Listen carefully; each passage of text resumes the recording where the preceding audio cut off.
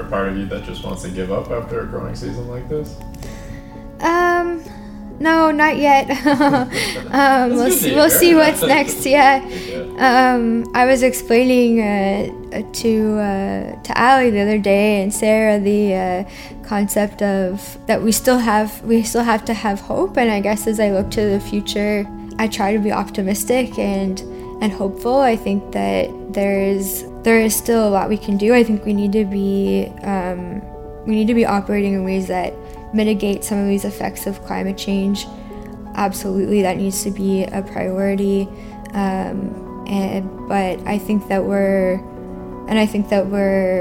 able to do that through things like regenerative agriculture, and that's why this is so important right now, because we're all facing this challenge together. I'm Derek Leahy, host of the Rural Roots to Climate Solutions podcast.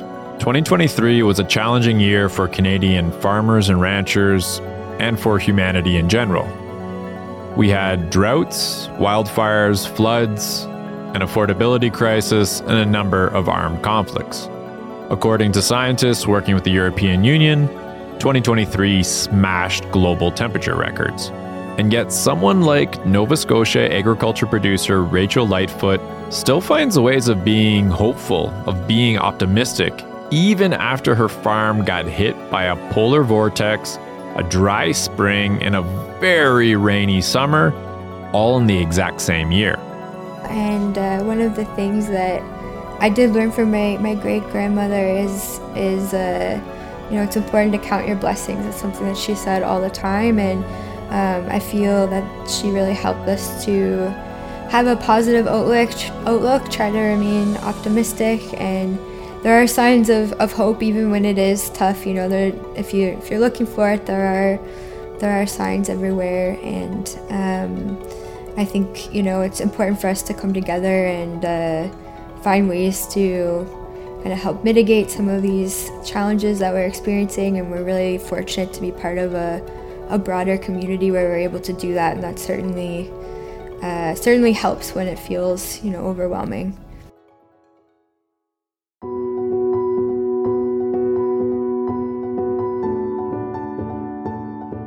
Rural Roots to Climate Solutions, in partnership with Regeneration Canada, presents Stories of Regeneration, a podcast series exploring why we, as a society, need to get behind the farmers and ranchers who are regenerating the land, ecosystems, and local economies through their agricultural principles and practices. Farmers and ranchers who are striving for great things through regenerative agriculture. Part 5, Connecting People to Place, with Rachel Lightfoot of Lightfoot in Wolfville, Nova Scotia, July 18th, 2023. My name is Rachel Lightfoot. I live in Wolfville, Nova Scotia, and I work for Lightfoot and Wolfville Vineyards, which is my family's farm winery. My sisters and I would be the 4th generation Lightfoots to farm here, and I work for the winery full time. The unique thing about the wine industry, it's very much agriculture. Of course, we are making an agricultural product, growing grapes, making wine, but there are so many other aspects that would be probably considered off-farm aspects. So I am also involved in the brand management, communication. I manage our website, content, social media, work with our label designer when we have a new product coming out to kind of come up with packaging that fits and tells the story and matches the product. One of my favorite parts of my role is getting to meet people and share the product and connect. So I'm doing that here in Nova Scotia at the winery itself, and also get to do a bit of travel outside of the province and sometimes the country to help tell the story of Nova Scotia wine and show that we are making quality wines here. So that's a great aspect. We also have a hospitality program on site at the winery, so we have a tasting room as well as a restaurant and event venue. So I'm working pretty closely with our management team here in kind of a day-to-day operations role to make sure those teams are supported. And one of my favorite roles here at the winery with the hospitality team is a bit of an educational role, so helping to make sure that they're comfortable telling the stories of the products and where they were grown and come from. Every day is a little bit different. There's definitely lots of different elements, and it's very dynamic in that way, which is something that I really enjoy. It's far from monotonous. One could even say it is biodynamic. Yeah, I promise that'll make way more sense if you keep listening to this episode. A very belated Happy New Year to everyone listening to this right now, and welcome back to the Stories of Regeneration podcast series. I'm actually pretty excited we're restarting the series after the Christmas break with this interview and this episode, because Lightfoot and Wolfville in Wolfville, Nova Scotia, is where our journey with this podcast series began. In some ways, it's where the overall Stories of Regeneration project began.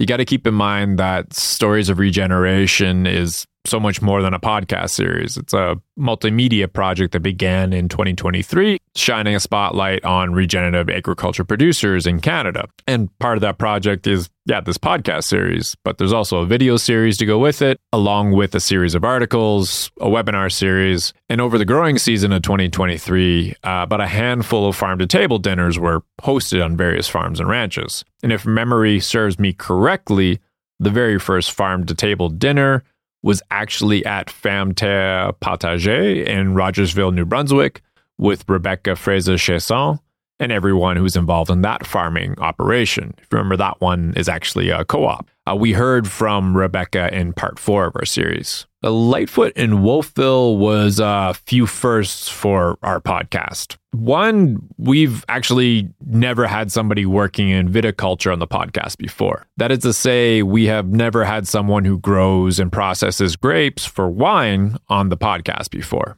The Rural Roots to Climate Solutions podcast focuses on the land management practices and farm technology that are good for the farm, good for the climate, and a great fit for Alberta. So very rarely do we wander outside of Alberta modes of agricultural production. We tend to talk a lot of cattle, grain, and renewable energy on this podcast.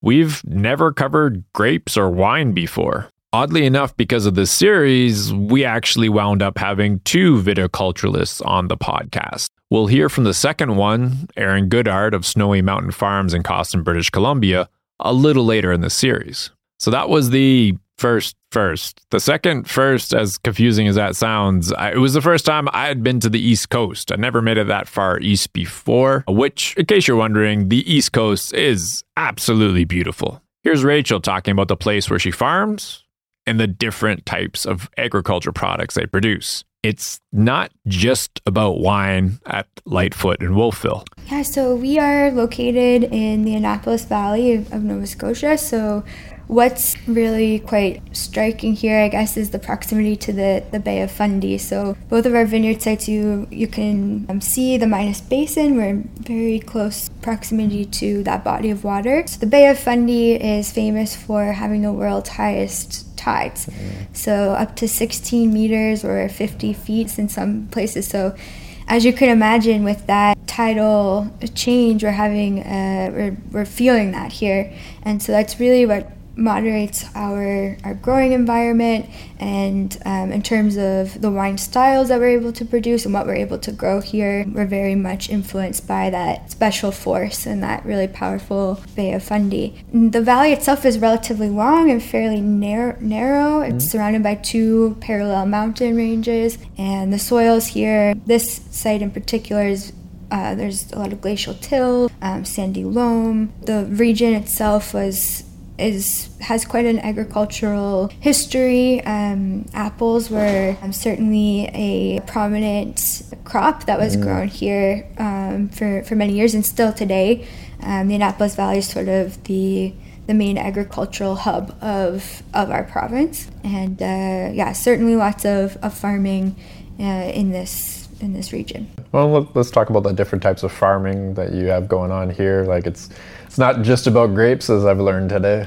Yeah, absolutely. So we are a farm winery, of course. We're farming 40 acres of grapevines for wine production, but we are an organic biodynamic farm, and so we are also farming animals and so livestock, and we're looking at the vineyard as a bit of an ecosystem, if you will. It's its own kind of living organism.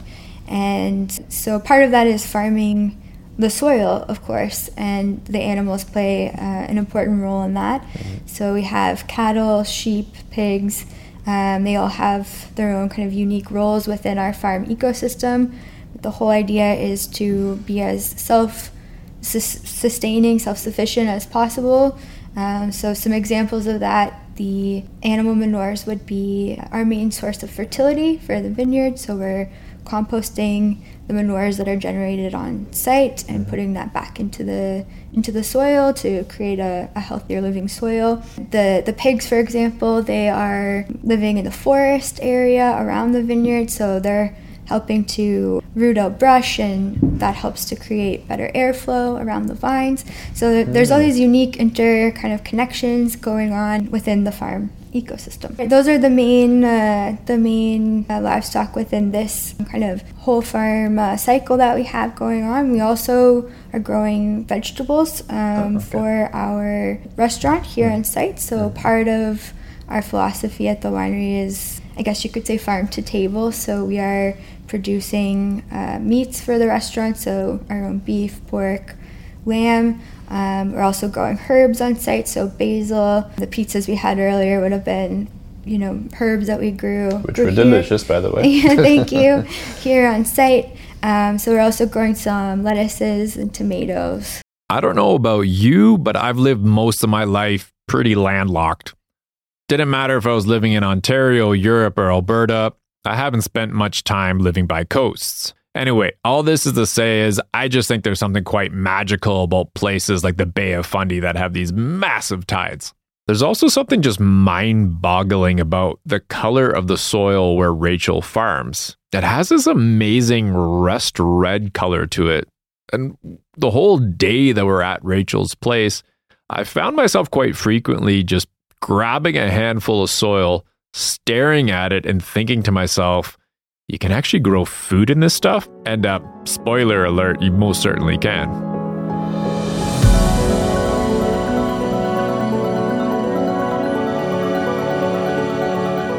Given the style that we produce here in Nova Scotia, our wines are fairly light, moderate, low alcohol. They have beautiful natural acidity, very crisp acidity, and so they're very much food wines. Very great to have. I think the best expression of our wines is alongside food, and so here we're so fortunate to be able to pair wines grown here with ingredients from this place for the full kind of exploration of full taste of place, if you will. Very cool. Okay. And actually, I have to admit, I know nothing about wine. I'm more of a beer drinker than a wine drinker. So, cool. Are there some wines that are typical to your farm or the area that somebody like me who barely ever buys wine would know of? Yeah. So what we're known for here in Nova Scotia, wine style wise, would be sparkling wines are one of the main focus points in the style that we can produce consistently at a very high quality level regardless of the growing season. Okay. So sparkling wines in the style of the Champagne method. So same methodology as the Champagne region in France. Of course, we can't call them champagnes, they're sparkling wines, but really really high quality, and that all goes back to our growing environment here and all the climatic factors that come together to give us our set of growing conditions. So sparkling wines, and the other main style would be aromatic whites. We have an appellation wine here called Tidal Bay. So it's named after the Bay of Fundy, the tidal influence that we talked about. And that's a crisp white blend, nice and fresh, very bright, crisp.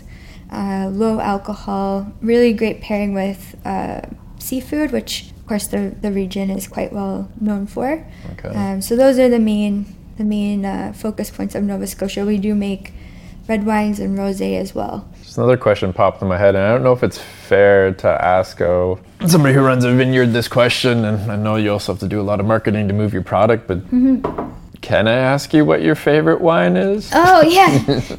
Yes. So my favorite wine, sometimes I say it's hard to pick favorites, like I love them all for different reasons, and Okay. I think depending on the day and my mood and what I'm eating, it might be a different answer, of course, but Okay. I would say like day in, day out, it would probably be our Brut, which is a sparkling wine.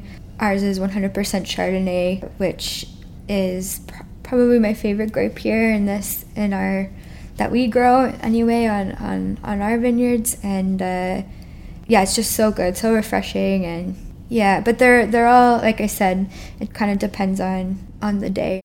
As I mentioned earlier, heading out to Lightfoot and Wolfville was a few firsts for our podcast and for myself. Another first, so I guess this would be the third first, and this one I found to be a very cool opportunity for our podcast, and it was that we've just never covered biodynamic agriculture in the podcast before.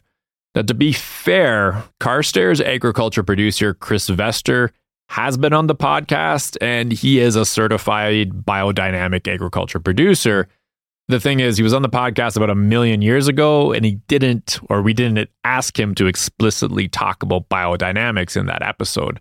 That episode was more about adapting agriculture practices to a changing climate. Well worth a listen. I think it's probably one of the first producer panel-esque podcast episodes we've ever done.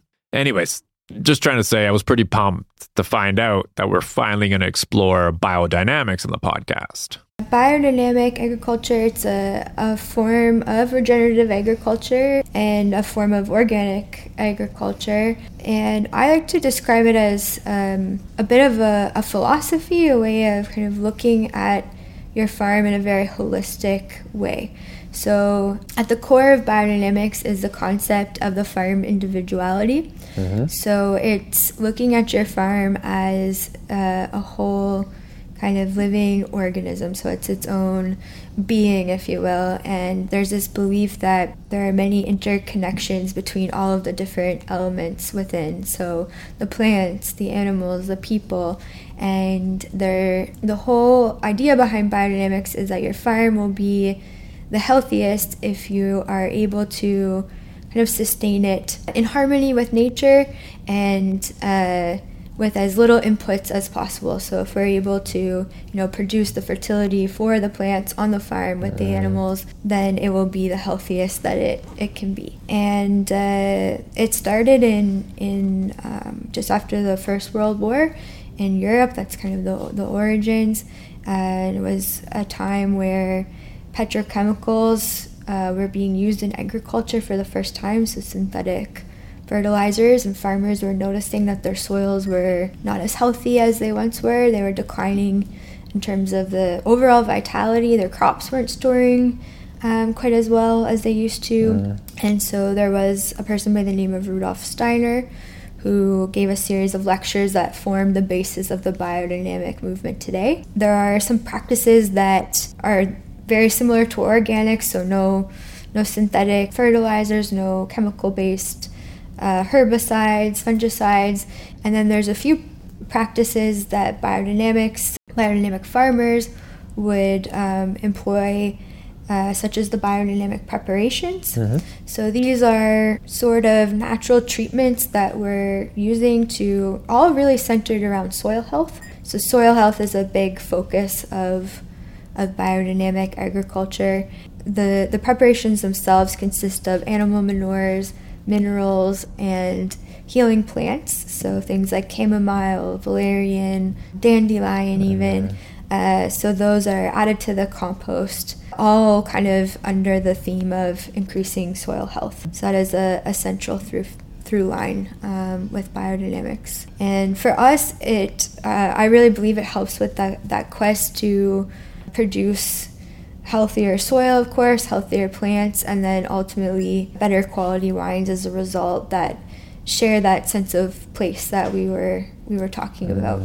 Okay, cool. Thanks for the explanation. So yeah, for regenerative agriculture, I'm curious, can you remember the first time you heard about regenerative agriculture? One of the first times, maybe. Yeah, I don't exactly remember. I was trying to think back, and I first heard about Regeneration Canada through our friends at Southbrook Vineyards in Niagara. So they also practice biodynamic viticulture, and they kind of introduced us to what Regeneration Canada was doing. And I remember looking into the principles. This was a few years ago now, and seeing the parallels with biodynamics and some of the regenerative principles that Regeneration Canada was focused on. And I don't know if that was around the first time, but in the wine world right now, certainly regenerative viticulture is becoming talked about a lot more over the last few years, which is great to see. Reading a book right now, Dr. Jamie Good, who's a very influential wine writer from the UK, has written called Regenerative Viticulture, and it's kind of applying regenerative agriculture to viticulture. And so we're seeing it more and more over the last few years. So I don't know exactly when, but it's great to see more producers talking about these topics and really focused on soil health, on mitigating or farming more sustainably in a true sustainable way. Okay, well, that makes a lot of sense. Maybe I can ask the question in a different way. Was there ever a time you even considered just being just isn't a nice word to use, but considered being a conventional farmer as opposed to a regenerative farmer or a biodynamic farmer? Did that ever cross your mind, or you were always on the regenerative path, do you think? Yeah, I think for me, where I sort of started my career with the vineyard, and we were farming organically from the outside of the vineyard. So I really started that way and didn't really think to do anything else. And I feel very fortunate to be involved in organic agriculture. I think that we have a responsibility as a society to operate in ways that are more sustainable moving forward. I think the state of the climate we need to just do better, and whether that's organic or regenerative or what it is, I think that for me it just makes sense. It's the way that we need to move forward, is being mindful of our practices and that we're farming responsibly as possible.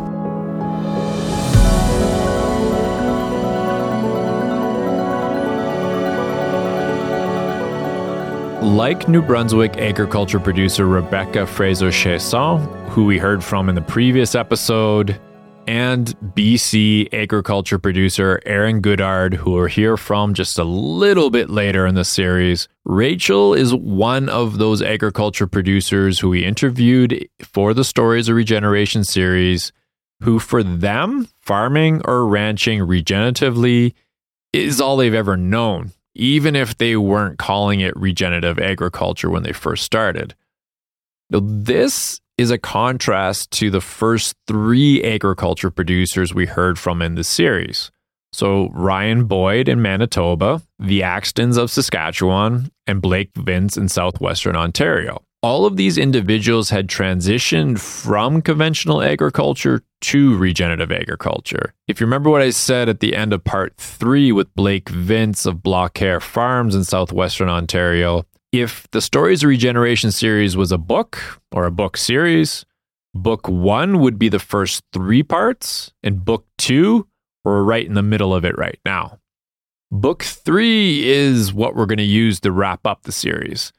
I'll let you know a little bit more about the overriding theme of book 3 as we get closer to the end of book 2. I just feel I wouldn't be doing my job right as a podcast host if I didn't build just a little bit of suspense. As Rachel rightly pointed out, biodynamic agriculture has a lot in common with regenerative agriculture. There's a similar emphasis on biodiversity, soil health, integrating livestock, animal welfare, and reducing the use of synthetic inputs in biodynamics. You could argue that one thing that makes biodynamics unique among all the different Western agricultural systems is that it sits at this interesting nexus of science, philosophy, and spirituality. In fact, the whole biodynamic movement was kicked off by an Austrian scientist and philosopher named Rudolf Steiner. In a lecture series he delivered in 1924, which was just a year before he passed away.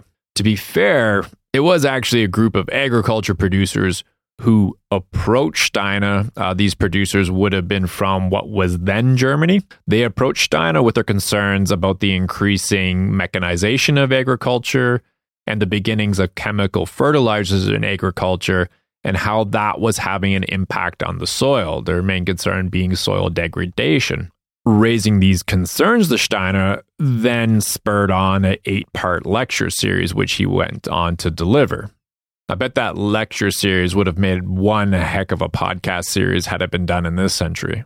But that underlying concept to biodynamic agriculture is that a farm or ranch is alive like anything else. It's a living organism supported or degraded by everything that interacts with it. So people, other animals, pasture, market gardens, even its own spirit. And by working with all these elements, agriculture producers can steward and maintain resilient farms and ranches. Here's how Rachel's family farm got started.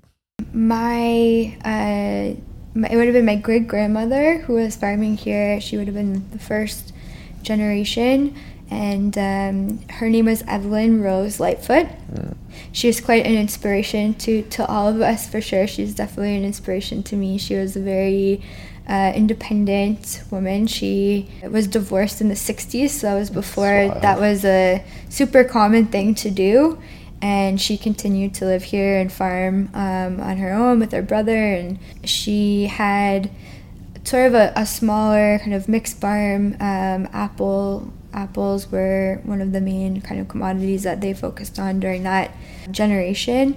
Of course, there's been different iterations over the different generations, and really just trying to sustain the land in agriculture and survive through the different evolutions, I guess you could say. And my dad, he grew up in town, but he spent a lot of time here with my great-grandmother, so his grandmother, and he was very inspired by her as well, and then decided to kind of carry on and become a farmer at a fairly young age. Wow, the way your dad was talking about her earlier, and I hope your family's not going to be offended by me saying this.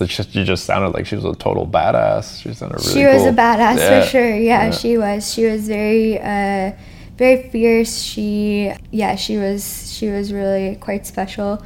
And I was very lucky to have her influence in my life. Because she lived so late in life, I got to spend a lot of time with her and kind of learn from her, which was really, really cool. And then her son, my grandfather, Donnie, also another inspiration. He worked off the farm. He was a barber in town for over 60 years, believe it or not. Yeah, so I think the part of the love of people and connecting people definitely comes down through him. He definitely loved that, like connecting with people, hearing their stories, and he luckily his last few years he got to spend here at the winery and see people every day. And he had a little scooter at the end, and he would scoot in and just roll up to people and have the greatest chats. So yeah, he worked, on the farm, but also off the farm as well.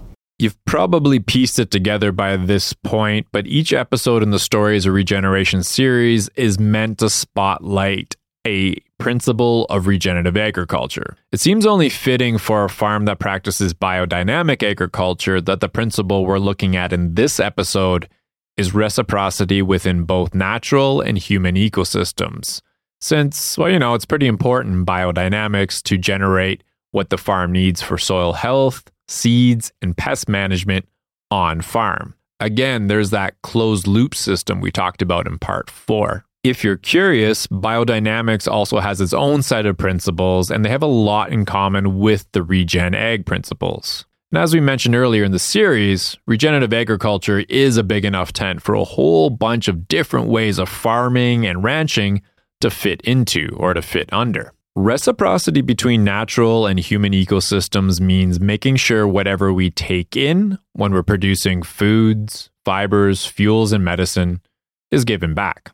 By providing plants with macro and micronutrients through organic inputs, we can restore the soil's biological nutrient cycling abilities. Green manures, composts, animal manure are all great examples of organic materials that enhance the biological functions of soils. Part of embracing this principle is recognizing natural materials should be used instead of synthetics whenever possible. Here's Rachel explaining how this reciprocity works on her farm.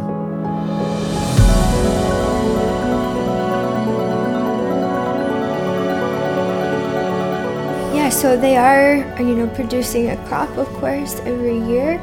And so that is taking nutrition out of the soil. And so if we want to kind of continue building the soil, we need to be mindful that we're not taking more than we're giving. So it's all a balance of making sure that we're giving back to the soil what we're taking out. And practices such as, cover cropping and composting are helping us to do that, to give back to the soil and feed the soil, make sure that it is alive. Of course, there's a whole world of life happening in the soil in terms of the microbiology, and that's so important as it relates to vine health and plant health, and ultimately to wine quality as well. Okay. Definitely ask you about that when we talk about those other benefits when it comes to healthy soil and the practices. But yeah, let's talk about those practices. So yeah, I'm familiar with cover cropping on out in the prairies, composting I know a little bit about, but yeah, I'm just curious if you can explain when you implement these practices. Like, do you put a cover crop in a certain time of year, for what purpose, et cetera, just sort of how do your practices feed the soil and keep the soil healthy here, and how you go about doing it? Yeah, so for us, we're keeping the soil covered in the middle of the row as much as possible. So we are kind of keeping a crop there all the time. We have kind of a clover, many grasses. So when those are mowed and they become a mulch, that's kind of breaking down and going into the soil. Or in our case, we're using sheep to do that for part of the season. So the sheep, for example, would enter the vineyard early in the year, so before bud break, and at that time we have a lot of early weeds coming up.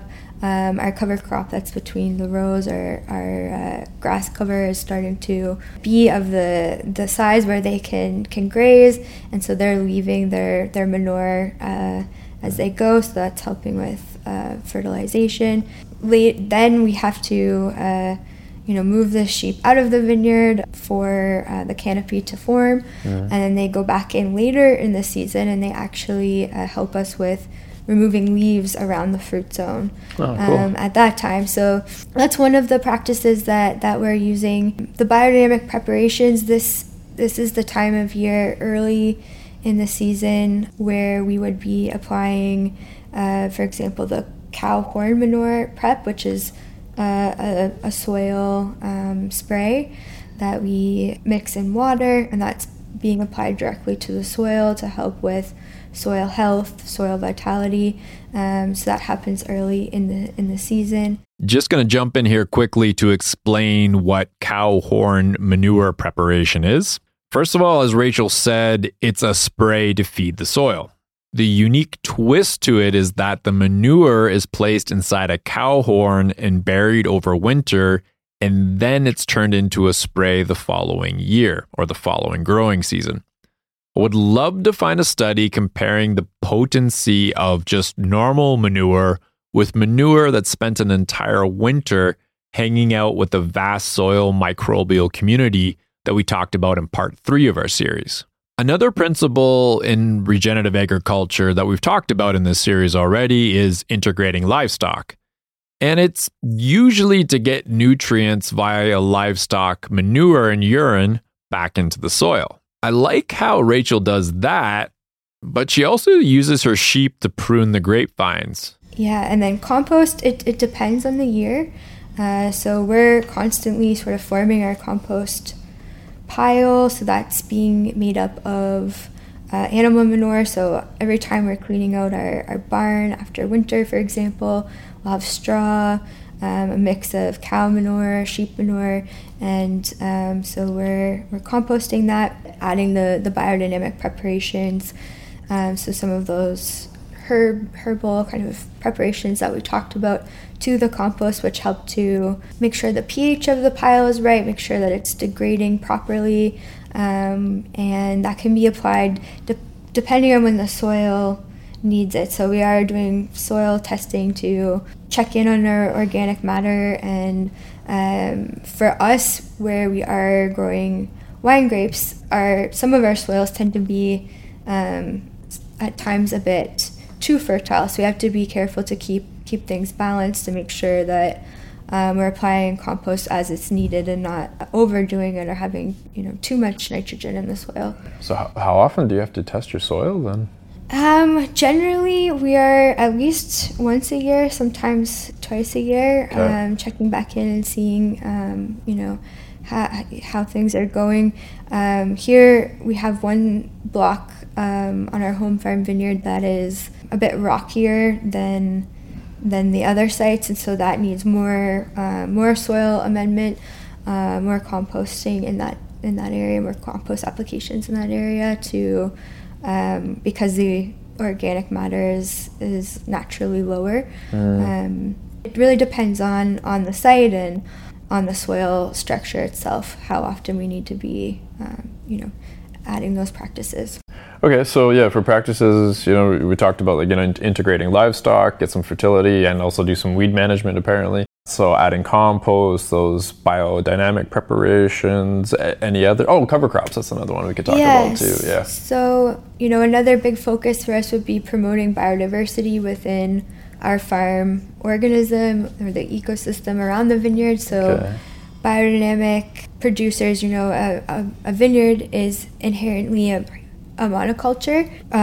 With biodynamics, we're looking to create as much kind of life and biodiversity around the vineyard as possible. So the cover crops, part of that, it's providing a habitat for beneficial insects. And here around the vineyard, we're leaving, some forest area that is a great habitat for wildlife. We're seeing, eagles and hawks and all kinds of, raccoons and all different types of wildlife that help to show that the ecosystem is in balance, which is really important. A more kind of diverse system hopefully will be a healthier one and have more resilience inherently. So that's important for us. Planting pollinator plants around, so the gardens kind of surrounding is another kind of step that we take to ensure that we're promoting as much insect diversity as possible also. Now there's a certain, and I suppose we'll probably address this in a couple other questions as well, but a connection between the humans that interact with this place and the natural world, and the idea, and I think this kind of goes back to your holistic approach anyways, these things should be interacting with each other. So reciprocity is probably a good word to use there. So what is this reciprocal exchange that you're trying to get going on here between human beings? Not to say human beings aren't part of the natural world, but sometimes we do a really bad job fitting into the natural world. So what does that exchange look like between us and, I guess, everything that's wild around us? Yeah, I think that we try to keep in mind that we are part of that natural world as humans, and people play a role in that. The role that we play in terroir exploration or expression. So we are very much a part of that. I think our modern society today, we've become disconnected to nature, unfortunately, in a lot of ways. And biodynamics, especially, there's a bit of, with biodynamics, we pay attention to the way that Earth is influenced by the cosmos, so the cosmic forces, and the moon. We know that as humans we are influenced by that, but we as a society have become in some ways disconnected from it, more so than earlier cultures were. And so that's something that I feel like these farming practices really help us to become more aware of and more connected to, is, you know, the influence that we have on the natural world, and also that the natural world has on us.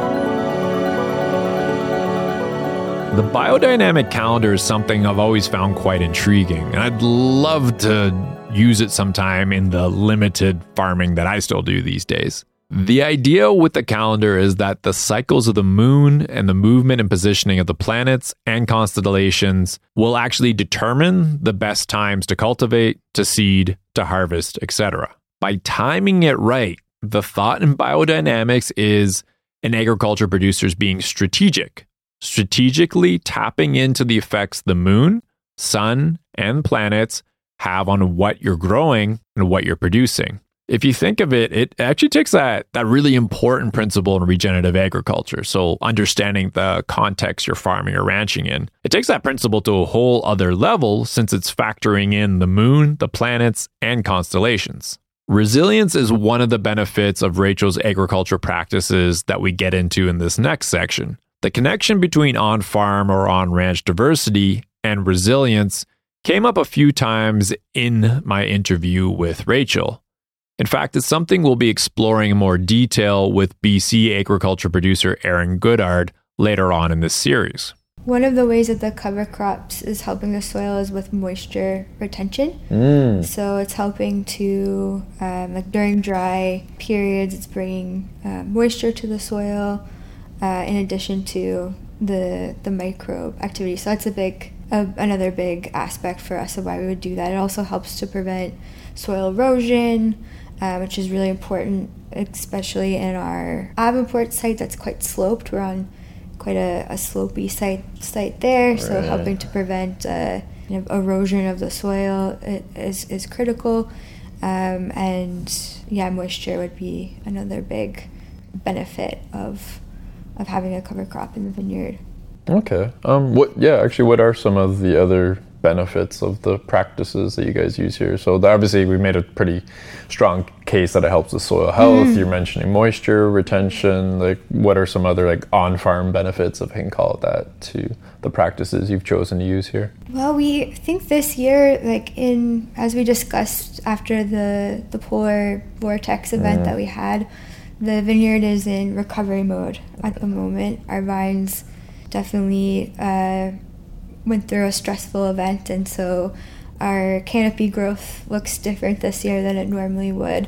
But one thing we are finding is I think there is an overall resiliency. It seems that the sites that we are farming this way seem to have just an overall plant health seems to be flourishing a bit more than you might expect, with some of the varieties that we're growing, especially the cold sensitive vinifera varieties, Chardonnay, Riesling, for example, here on this site. We're seeing them bounce back in a way that we wouldn't have expected, considering the stress of the winter event that they went through.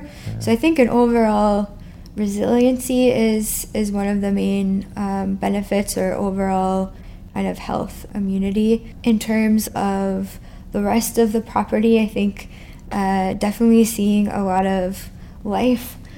So today when we were out walking the vineyard, you could see lots of insect life, lots of pollinators there. I think that the ecosystem feels very much alive, and that's really what we want to see. How actually does pollination work with grapevines? I don't have a clue. I didn't see any flowers out there, but obviously it's a little late in the season, but yeah. Grapevines are actually self-pollinating. Oh. So we don't actually need the pollinators for the vineyard per se. Okay. So it's more about the broader ecosystem and the other plants that are within it. So yeah, the vineyard itself is not it's a self-pollinating. Okay. Any other benefits you can think of for the farm with the practices you folks have chosen to use? I think farming regeneratively helps with the end product quality. So, we were chatting about wine quality and helping to transfer the sense of place or a somewhereness in the wines. And I really believe that farming this way really helps us to do that. Do you also feel like farming this way, it's like you're doing your bit to address climate change too? Because I'm assuming like without those chemical inputs that some of the other conventional farmers are using around here, probably the carbon footprint of your farm is not as high as some places, presumably. We hope to be doing our part in the ways that we can, the actions that we can take to be mitigating climate change, to have a lighter carbon footprint. We're actually looking to sort of calculate that. That's a future project that we're hoping to work on, is to actually calculate what that is and how we can be reducing it even further, through practices such as waste management. We talked about the livestock waste, but we also have, for example, after harvest, our pumice, so our grape skins that we press for wine. Normally that would be a waste product that we are adding to our compost. So through more practices such as that, if we can find loops where things that would normally be considered waste, we're able to actually create something beneficial out of them, trying to find more streams like that on the farm. Okay, sounds like you guys got a pretty closed loop system there. Yeah, that's the goal.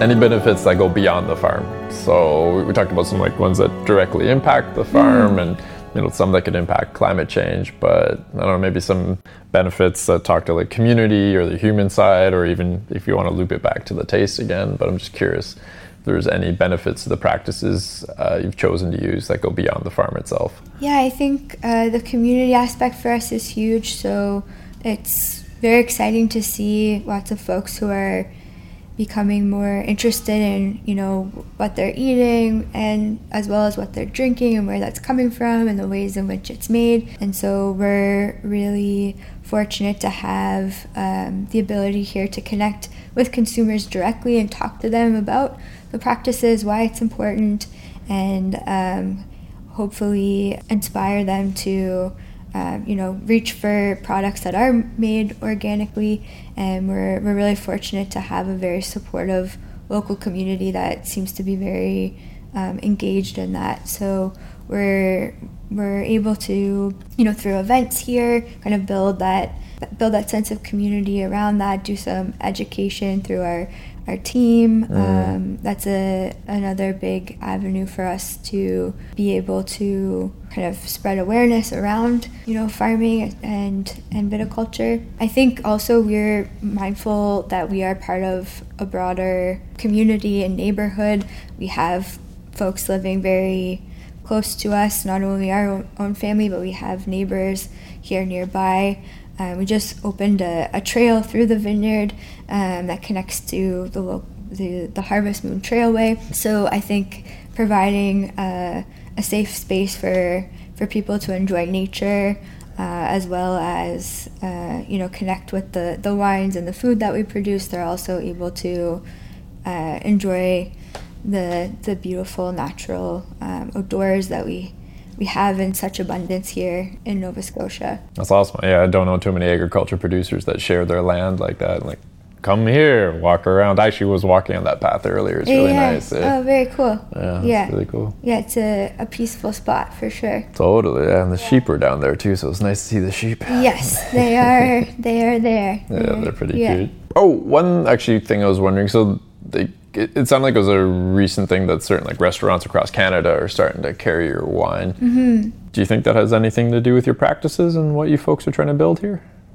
Yeah. And the fact that your wine is obviously stellar and tastes really great. So. Oh, thank you. Yeah, definitely. I think that within the restaurant community, as well as the wine professional community, there is a just like the rest of society, a growing kind of awareness of how things are being produced. And we here, we have restaurants approach us because we are farming organically, biodynamically, and they, like us, are finding that their customers are asking and caring about these things. So I definitely think that is helping us to market our wines as well.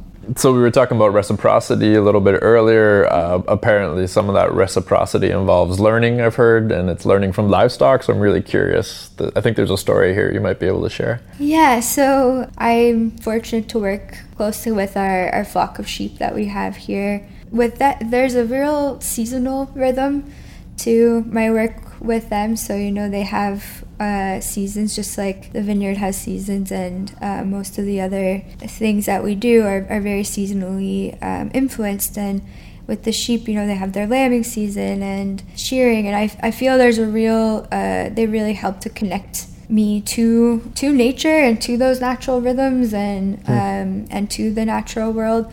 They also help to definitely bring a bit of that stoicism we were talking about earlier, so that sort of, I guess, sense of hope as well. And, we were talking about even in a bad year, it's not always all bad. So within my flock, even when there's flock of sheep, even when there's challenges, there's always some little joys or little triumphs as well. So it's, I guess, a reminder to remain optimistic and to remain hopeful and positive, and also to trust in nature a bit too, and in those seasons, and that things won't always be challenging. There will be another day.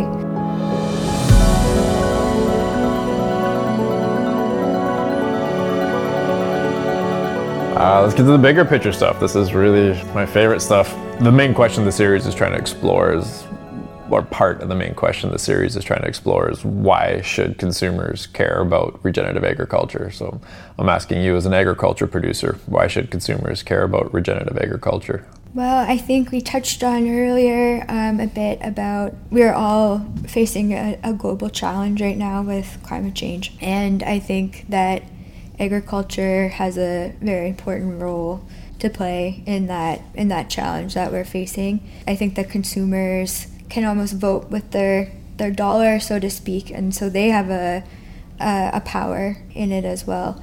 And I think it's something that we're all facing. We all need to be aware of and be consuming in ways and producing in ways that are mitigating climate change first and foremost. So I think that's the number one reason to care. For me, number two would be product quality, I think, as well. So I do find that I myself tend to enjoy products that are made in this way. The sort of follow up to that is like, why should, and I'm being a bit facetious when I say this too, like, why do consumers need to support agriculture producers that practice regenerative agriculture? Why should they? Why can't producers just go transition on their own? Why do consumers need to support them in this? Well, one of the first parts of sustainability is financial sustainability, and it's handy. Yeah? Producers, it's expensive to sometimes to farm responsibly, and again, consumers can really support the values that they believe in by consuming products that align with those values. And if as a consumer you want to make a change and help in this challenge that we have with climate change, that's the best way to do it, is to find products and producers who share your same set of values and support them. We're really fortunate here in Nova Scotia to have a very loyal local support. So our province is incredibly supportive of Nova Scotia wine and of local produce and local agriculture as well. So we're really fortunate to live in a community that just naturally embraces local, and it's so important because we can't really, we can't do what we're doing without without that support. Also related to that one, for a consumer that's listening to this right now and like they're hooked, they're like, okay, I want to go out there and support regenerative agriculture. Do you have any recommendations how they could help out with supporting regenerative agriculture in your community, in your province, across the country, across the world? Yeah, I think the Regeneration Canada Farm Map is a great place to start. So it's a wonderful tool to find producers near you that farm regeneratively. The Regeneration Canada Farm Map is a great tool for consumers and agriculture producers who are looking to be connected with regenerative agriculture producers living in their area. All you need to do is go to regenerationcanada.org, search for Farm Map, and then you just kind of choose your own adventure from there. You can search by agriculture practice, certification, products, even agriculture or food services. Again, here in Nova Scotia, we're super fortunate to have a very robust farmers market culture. So I recommend just going to a farmers market and talking to the producers directly and asking them about, how they're farming, and visiting the farm directly when you can. Here at the winery, we have tours and tasting experiences, so we're always welcoming folks to come and see firsthand these practices and taste the products. So I think connecting, and we're so lucky to live in an age where we are so connected. We have technology as a tool to do that. So I think you can find a lot of resources online to connect you directly to farms and find producers that again align with your values and support them that way. There's a number of courses and things as well. Here in Nova Scotia, we have a local biodynamic farm that does do some workshops. So there are things like that you can find in your area to go to the farm and see firsthand and connect with the farmer and how they're doing things. So you as a producer, you don't mind if somebody came up to you in a farmer's market and started quizzing you in your practices? That's something you'd welcome? Yeah, I would. I get excited to chat about what we're doing, and I think especially generally the farmers market here anyway, it's a very kind of social type of environment where folks are usually very happy to share knowledge and experiences and their way of doing things. So I find it's a great way to connect and learn from. I would welcome that, yeah. Oh, well, that's great to hear. Yeah. You hear foodies or people who are just really into the art of producing and preparing food, you hear them talk about the concept of terroir quite often. It's a French term used to describe how the land and environment a product, like a wine, is grown and produced in, impacts an agriculture product's flavor, and gives it other unique characteristics. People who take a lot of pride in their local food culture, they usually talk about terroir. Rachel wasn't kidding either that Nova Scotia has a pretty strong desire and determination to support local food. I actually came across an article from last year, so May of 2023 to be precise. In that article, it said that Nova Scotia has the most farmers markets per capita in Canada. I asked you why consumers should care about regenerative agriculture, but I'm wondering, why do you care about regenerative agriculture? For me, in the context of our family farm, hearing the stories of the generations that came before me, and hearing them talk about the way that the land is changing, our growing environment is changing. As I look to the future, I realize the importance of protecting our environment where we are and bettering the soils for future generations. So really for me, it's for the future, so our own family and our community and beyond that. But it's all about the future. I think the 5th generation of Lightfoots is lucky to have you. Yeah, hopefully so.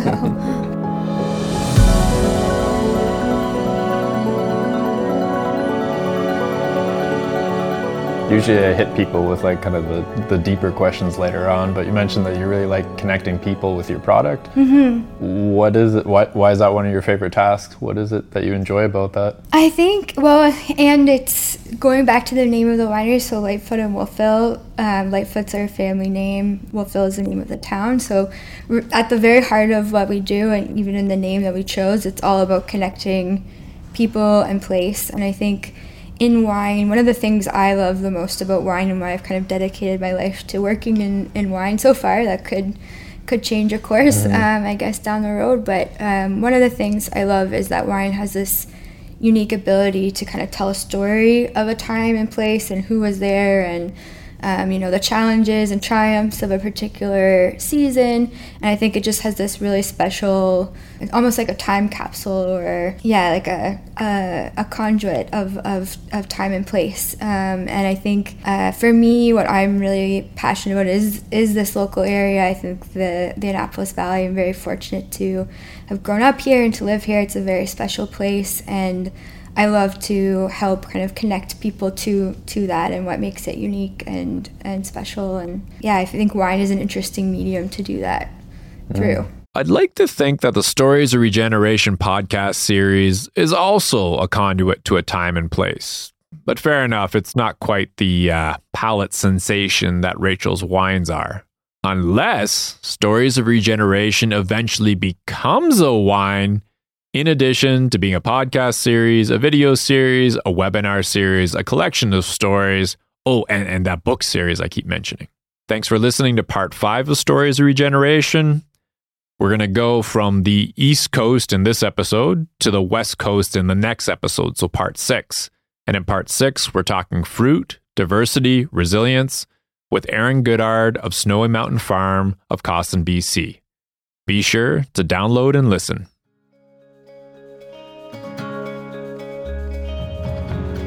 Rural Roots to Climate Solutions is an Alberta-based organization empowering agriculture producers and the communities they live in with climate solutions.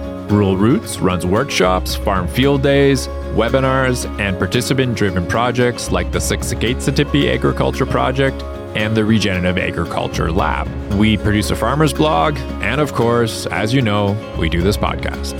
For more information about us and all the things we do, go to the website, which is www.rr2cs.ca. The rest of the amazing and talented Rural Roots to Climate Solutions team is Cheyenne Younger, Kristen Mountain, Shelley Seed, Lance Tailfeathers, and Aidan Grind.